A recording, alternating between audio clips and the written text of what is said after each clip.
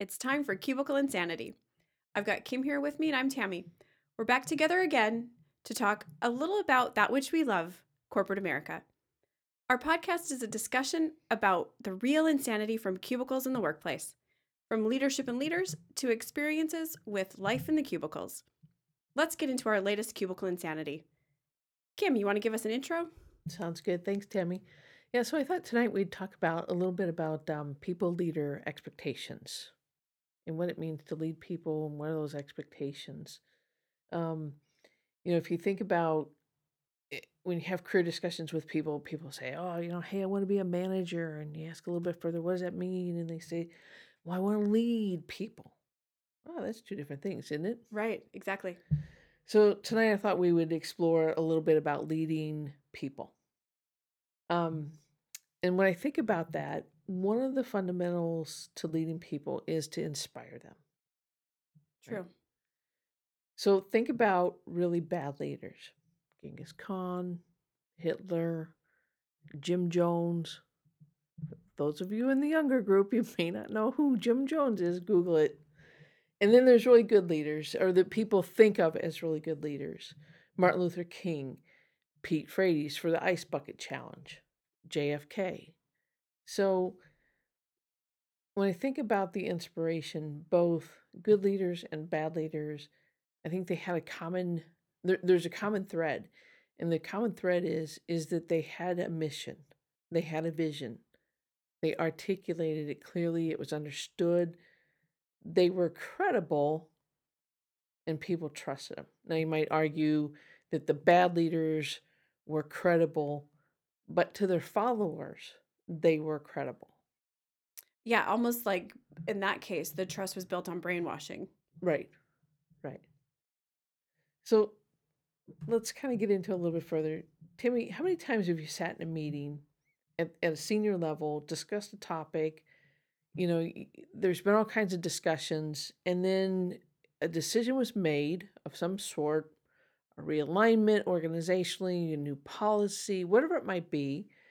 And then you go out of that meeting, there's this big, broad communication that comes out, and then Madness ensues. madness ensues. Insanity The begins. Exactly. That I have been part of that and felt that many times. Sometimes the pre-work, that meeting or meetings, sometimes you sit in that room going, why are these people in this meeting? Or obviously this other group of people, they should be included in this. Why are they not here? And so it's almost like that, uh what decision are we making today hasn't really been thought through by whoever's gathered the people together. Right. So maybe there's some extras involved who add confusion sometimes because they too are trying to figure out, why am I here? So they start talking nonsense and everyone's like, Yeah. that's not even related. Why are you talking about that? And then missing other people where you get to a point and you're like, Yeah. well, if only so and so was here, we could get that input right here. So it's a little bit of craziness leading up to sometimes getting those big messages out. Yeah. And then afterwards, what happens. And I can think of one time specifically where it was actually handled really well. And this particular example I can think of, it was a reduction in force. So it was, affecting many parts of the business. And so there had been recurring meetings. I honestly, I think we were meeting maybe 2 times a week through the planning process so that those messages for those impacted, for the groups impacted, for all employees, everything was thought through very carefully. And, not that you can think of every detail at that moment, but that was the goal. Let's meet frequently. Let's get the right people together. So we're sort of making sure we're covering all perspectives. So when this reduction in force had to happen and the communications, it was well choreographed. At this time, here's the point person. They're going to be keeping track of this. As soon as, we hear from this person, this communication will go out. Then we're going to send this communication out. And it was done beautifully, but you can't. But reorganizations, when people are being impacted, lots of fear and things come up. So there's some unknown that's going to happen. But those meetings continued. It was already planned. So, I think it was maybe 2 hours after that communication went out, there was a meeting of, again, let's recap. What have we heard so far? How did Mhm. it go? And it was ongoing like that. So, not that there still wasn't some loss of productivity due to whatever that message was, but at least it was planned for and expected something's going to happen. So, let's continue to keep all the right people involved. And so, I think overall, employees felt like it was handled in a thoughtful and caring manner. I have also been in situations where a communication has gone out, and mainly, like you said, something about a policy change. It was something related to something like that, and up in arms. As people are crazed that this is happening. How can you take this away? What is going on here? And instead of being thoughtful about handling the follow up, it all became, oh well, you know what? Tell that person. Go, everyone, go to that person. That person. And the person that was selected was not necessarily directly involved. So it became an awkward sort of follow up type of thing. Yeah. So Yeah. I'm sure you've probably got even more stories. Yeah, and as you were talking, it was making me think about a recent example where myself, I'm guilty as charged, um, sent out a communication, and I'd been in the meetings, we've been discussing, and we've been, so I knew all the details. And then when I wrote up the communications, what I thought was clear Yep. wasn't clear to the employees. And I got, just a gazillion emails. Well, what about this and bleep, bleep, bleep, and all this other, and I was like, I thought I was clear. And then when I went back and reread my message out, I put myself in the shoes of The receiver. the receiver, and I didn't do that when I wrote it. And so, the thing that I thought I was crystal clear, but it was disconnected. And what I didn't do is articulate the mission or the vision of what we were trying to do. Right. That's a good point. It's not that this is just some random thing I pulled out of my hat today and we're going to make this change for no good and valid reason, Yeah. but you may be impacted by this, but overall here's sort of that Yeah. reason. And I didn't provide real clear context because the context that I lacked was in the details that I didn't put in that were in my head from being in all the meetings and knowing all the discussions. I just kind of put the high level, bullet points out, and I thought, oh, that kind of covers it. Yeah. I didn't think about the context of the reader Yeah. and who was going to be receiving it, and did I have enough context? It goes back to stating the obvious. Yeah. Sometimes you feel like, oh, I don't have to say that because it's so obvious. But if you state the obvious, then everybody is Yeah, on the same page. you're right. I didn't think about stating the obvious. Yeah. Yeah. So, No, I think that happens. And the more employees that are, or group, whatever, that are being hit up with this message, they interpret it all very personally. yeah, So now you have all these personal viewpoints coming in. So you do have to say and put every word in of what you yeah, mean. yep. Yeah. Yeah, because I think you lose credibility then if you don't.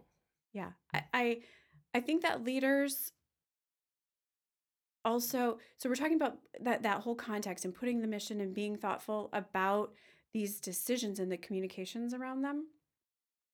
And I think there's a level of ownership that they need to also take. Mhm. Uh, sure, it goes throughout whoever's delivering that message, and sometimes that their direct reports or line managers that sort of have to take that on for them. But I think again that group or that person making that decision also has to take the ownership of it Yeah, and back it up. agreed. Absolutely agreed.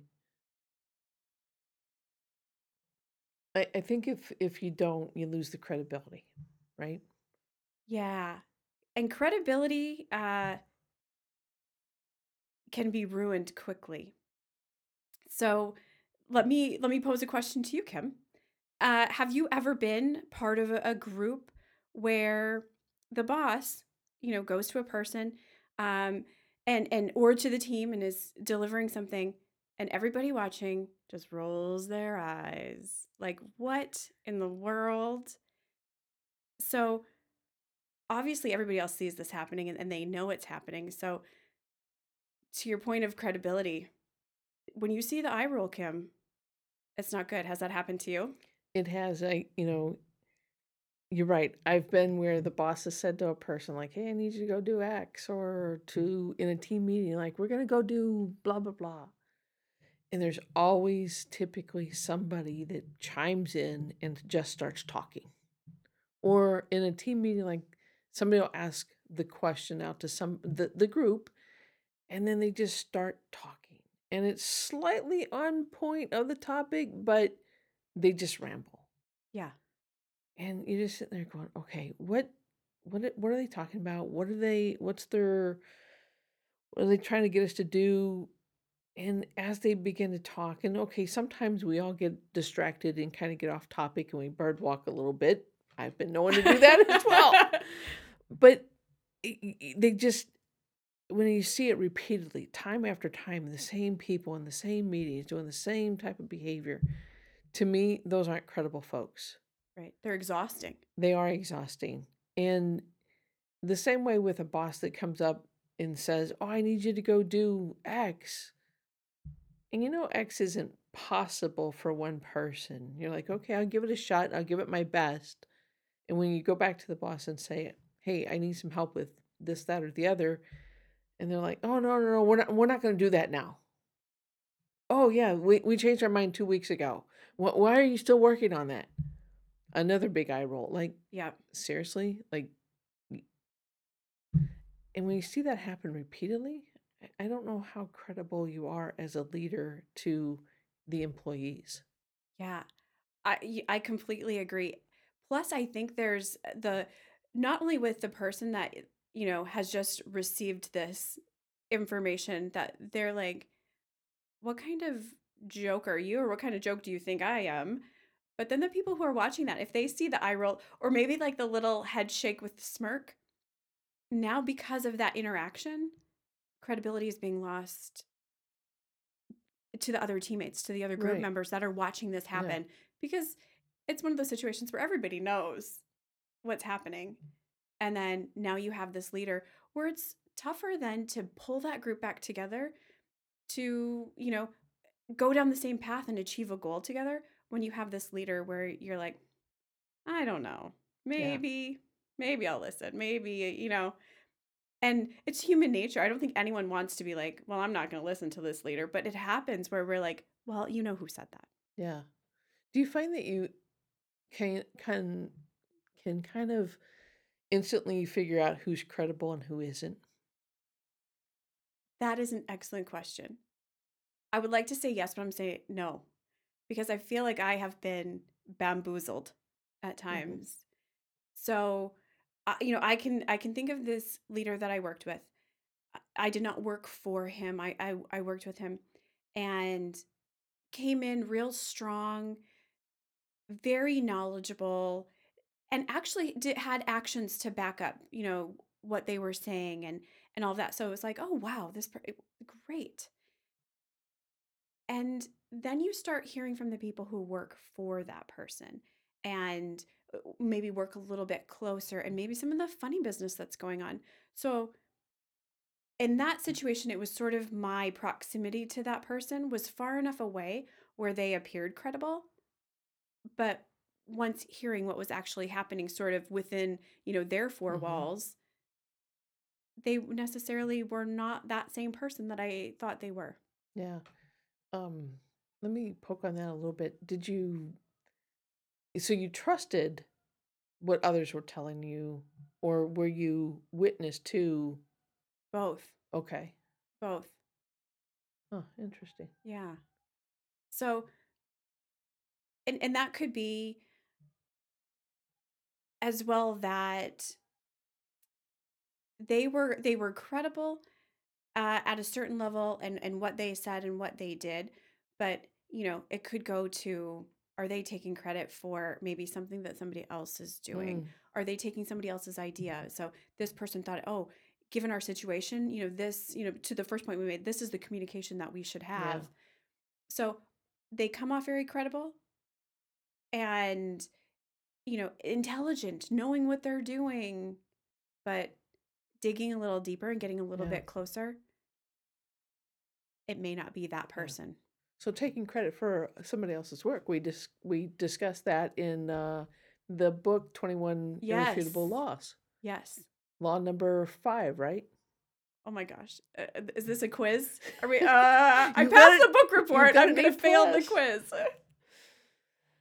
So going back to, I asked the question like, did you trust the people that work for this other person or did you observe it yourself directly? So do you are you a person who gives trust directly or do they have to earn your trust? I give it every time. Really? Yes. When I meet somebody, I think I go into meeting people thinking this is a good person. I'm going to trust them. I'm, happy to work with them, etc. All very positive, thinking we're, shooting for the same end game. Yeah. I've been burned. So, even though I don't feel like I've changed. I mean, there might be a few times where there's what's the word I'm looking for? Little maybe like little signals that go off, little red Sure. flags that go up in maybe that first encounter where Hmm. sure I go in thinking sure I'm going to trust you and then a few things happen, a few things are said and I might leave that questioning it, Hmm. but overall I still give it even though Yeah. I have been burned. You? So I'm the same. I give trust automatically, and you have to lose my trust because I think everybody goes into it with my thinking is everybody has positive intent, Mhm. and that's not always the case. Right. But I think about this one group that I supported. I was new to the HR team, and they told me upon interviewing, like, nobody trusts HR. And I'm thinking, okay, do I really want this job? Right. But I thought, that's a pretty nice challenge. But I'm thinking that's kind of weird that nobody trusts HR Yeah, what because, right, happened? HR should be the safe place. Should be. Should be. We know not everybody does that. Um, but let me kind of set the situation for you. So I where I sat, I did take the job sitting in the office building. I sat along the main aisle of the building, and my client group sat outside across the hall and kind of diagonal from where I was, but I could kind of see some of them from where I sat. And I noticed like none of my client groups ever walked by my office. I thought, well, that was kind of strange, They're and avoiding you. I mean, my first week, I'm like, okay, hey, they're just trying to, see who this person is, so forth and so on. I'm like, okay. So I see this go on, and other times when I've been in the hallway, I'd see them like walk around the back side of their cube, back down the back aisle and all the way around, like almost the building to not go in front of my office. They're trying to get more steps in, Kim. It was a wellness program. I'm thinking, what the hell? So one day I decided, okay, after about 30 days in and watching this behavior, I'm like, okay, they really don't trust HR. I got to fix this. So I went out to one person's cube and I was like, hey, how's it going? And And it their was, eyes bulged. yeah, I mean, they were like, just total like, oh crap, HR's here. It's 8 o'clock in the morning. Why are they here at my desk? What's going on? And you see like, what's that one game like the whack-a-moles? Oh yeah, Like the little heads popping above. their heads are starting to pop up out of the cubicles. And then all of a sudden you hear tick, tick, tick, click, click, click, click, click. Everybody's like tapping away on their Their keyboards. Their instant messaging.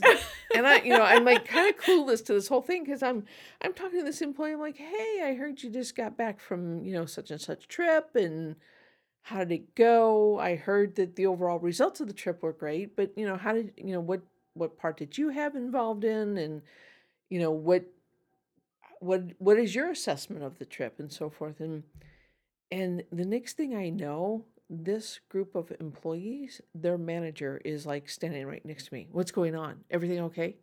Why are you out of What? I your mean, they were just hole? like frazzled and panicked. Like, why is? I don't know. I'm HR. like, I just, wanted to talk to some of the folks and see what was going on and just say hello. And I heard one of them got back from a trip that's on your team, and I heard things went well. So that's all. And they were like, "Oh, well, HR's never done that before." And so it was the strangest thing. I kept doing it for a while and started building the rapport and talking to the employees. And Tammy, it was interesting because after a while, I didn't have to get up out of my desk and go talk to anybody. They were now walking down the main aisle, sticking their head in to me, going, "Hey, what's going on? How's it going?" And so, over the course of time, this particular group learned to trust HR. Yeah. And it's just interesting because, when I told them I was going to do something, I did it. So it's that say do ratio. And when I left that group, supporting that group, it was kind of interesting how they received their new HR. They gave them half trust. They didn't fully trust them, but unfortunately they which is sad because they didn't give them the full trust, and I think it kind of soured their relationship a little bit just sitting back. Yeah. But at least they improved, and I was happy to see that. But then they got another HR, and they love that HR person now, and all is good. So it was an interesting transformation to see a group learn to trust. Yeah. And in different teams and in different cultures, trust is not always readily available and readily given Right. because of history. And sometimes it's what has happened because of particular people in maybe an HR or a leadership role. So I have also been part of those groups. I've been part of the group that didn't trust. Like as you're Really? telling the story, yes. What happened? It was a similar thing that we had this new leader brought into the group, and the one that had been there prior was one of those that was not clear. So you gave the example of, oh well, oh, you're still working on it, we're not doing that anymore, we've moved on, one of those kinds of things. And you're like, well, wait a minute, no, I mean, you told me this was important, I've been working on it, why didn't you tell me to stop? Or they would start different initiatives and wouldn't involve the right people, and so you'd hear about something second or third hand, and you're like, well, I'm not involved in that, so I don't know what's happening, and clearly you need me to be helping. And so just all of that, not being just forthright. We talked about the context, setting the context for everybody, Mm-hmm. and what's going to happen. So then when we had this new person, so that person leaves, we get a new leader in. It was hard to just give 100% trust. So like you were talking about the half trust, there was maybe half trust. Like, okay, I want this to work because I don't want it to be a repeat of the last situation. So I'll give half, Mm-hmm. but it was so miserable before that I can't give you all of it. But Yeah. I'm gonna go in thinking that this is gonna work out for all of us. Yeah. Do you ever get mad at yourself when you've trusted and then you get burned? Oh, every time. And do you ever say to yourself, "I'm not going to do that anymore"? Yes. It's like that, Saturday you wake up with the hangover. Oh, I'm not drinking like that again. No, but I do it. I I do try to be aware. Like I said, sometimes there's the red flag. I do try to be aware. Like as I every day I go to work, I try to be aware of those things. And if I feel like I'm in a situation that maybe I can't trust the person that I am working Yeah. with, like just to be aware of that and make sure that I'm doing. So you said you earn trust because you said that you would do something and you actually followed through on it. Yeah. That you actually got to know the people and showed that you cared and you'd be there for them. So I try to make sure I'm doing all those right things so that Yeah. people can trust me. And I don't want it to be a situation of maybe they were questioning me in that, but I no, I get burned and I still do it. Yeah. I've been burned as well, and I don't think it's because of being naive. I think Oh, it's because I've thought about that, and I'm like, am I just being naive when I get burned? And then I try to reflect back on it, and I'm like, self-assessment is always 100% correct, right? But, I walk back through and I'm like, okay, what did I do differently? What, blah. And I kind of go through that analysis. And where I have been burned, I would say, is it's been because I didn't understand somebody else's culture. Oh, okay. Or I I or I didn't listen to what they were asking for and they did something opposite. Yes. And I can see that. That might have happened to me. I guess I usually feel maybe my self-assessment is too brief. I feel that I have been naive and I missed, this Yeah. something, I can even think of a person that I hired one time. And I mean, they were my top candidate. Like I felt like I sold them to the interview team. Like, yes.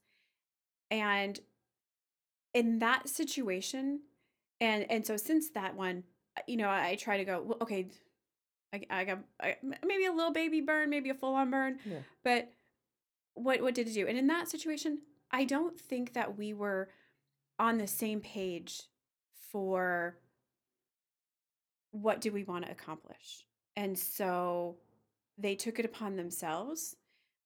They took their own authority to decide what that was going to be, which was Hmm. not what I thought we were doing. So maybe I could have been a little bit more clear. Maybe, sure, there's things I could have done.